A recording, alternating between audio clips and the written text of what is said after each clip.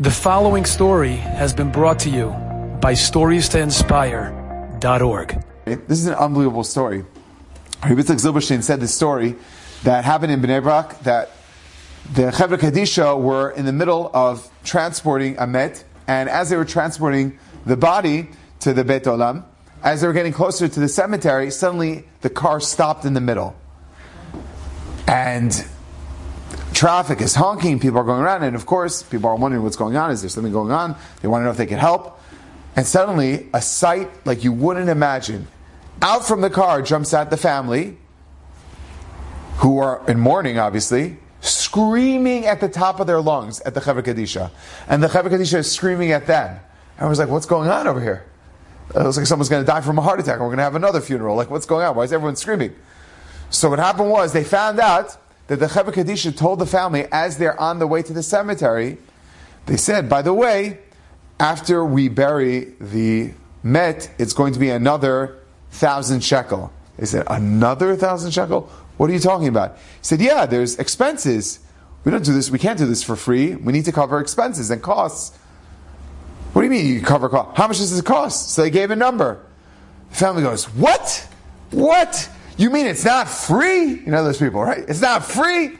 How is everyone paying for anything, right? They're probably a very wealthy family too. It's usually always like that, right? It's like, what? What do you mean? You have to pay for it. Well, we're not paying for it. So the Chevra Kadisha says, okay, if you're not paying for it, then we're stopping right here. Good luck burying your dead. Because obviously you know how to do it better than us. So how about if you go bury the dead? Oh, they did not like that. And they were screaming, a bunch of thieves, And as they're yelling and screaming at them, the Chevra Kadisha calmly, it seems like it's not their first time dealing with people like that, they calmly picked up the mitah and they started putting it outside on the street. As this was happening, the people are almost getting in a fist fight with the Chevra Kadisha. It's getting ugly fast. There was a woman by the name of Mrs. Bracha Engel who happened to be walking by Anochov, I think Rabbi Akiva. As she was there, she saw this happening. She goes, what's happening over here? She, without thinking twice, she took off, it seems like a diamond or a pearl necklace, a very expensive necklace. She took it off, put it in her hands, went over to the Chevra Kadisha, dangled and says, excuse me, Adoni, can you please hold this? He's like, he puts it in his hand. See this? This is a couple $1,000s. Will this be enough to cover the cost for the family to bury this person? He said, yeah. He says, good. Please put the met back into the car and continue. The Chevra Kadisha was in shock. The family was in shock.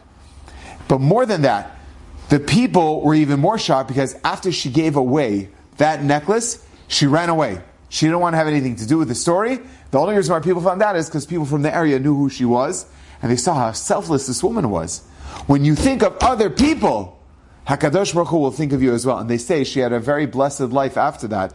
That people found out about that. There's certain things, she had unbelievable bracha in her life, personal, spiritual, etc. Because when you think of other people, Hashem thinks of you. When you lift others up, Hashem will lift you up as well. Enjoyed this story? Come again. Bring a friend. StoriesToInspire.org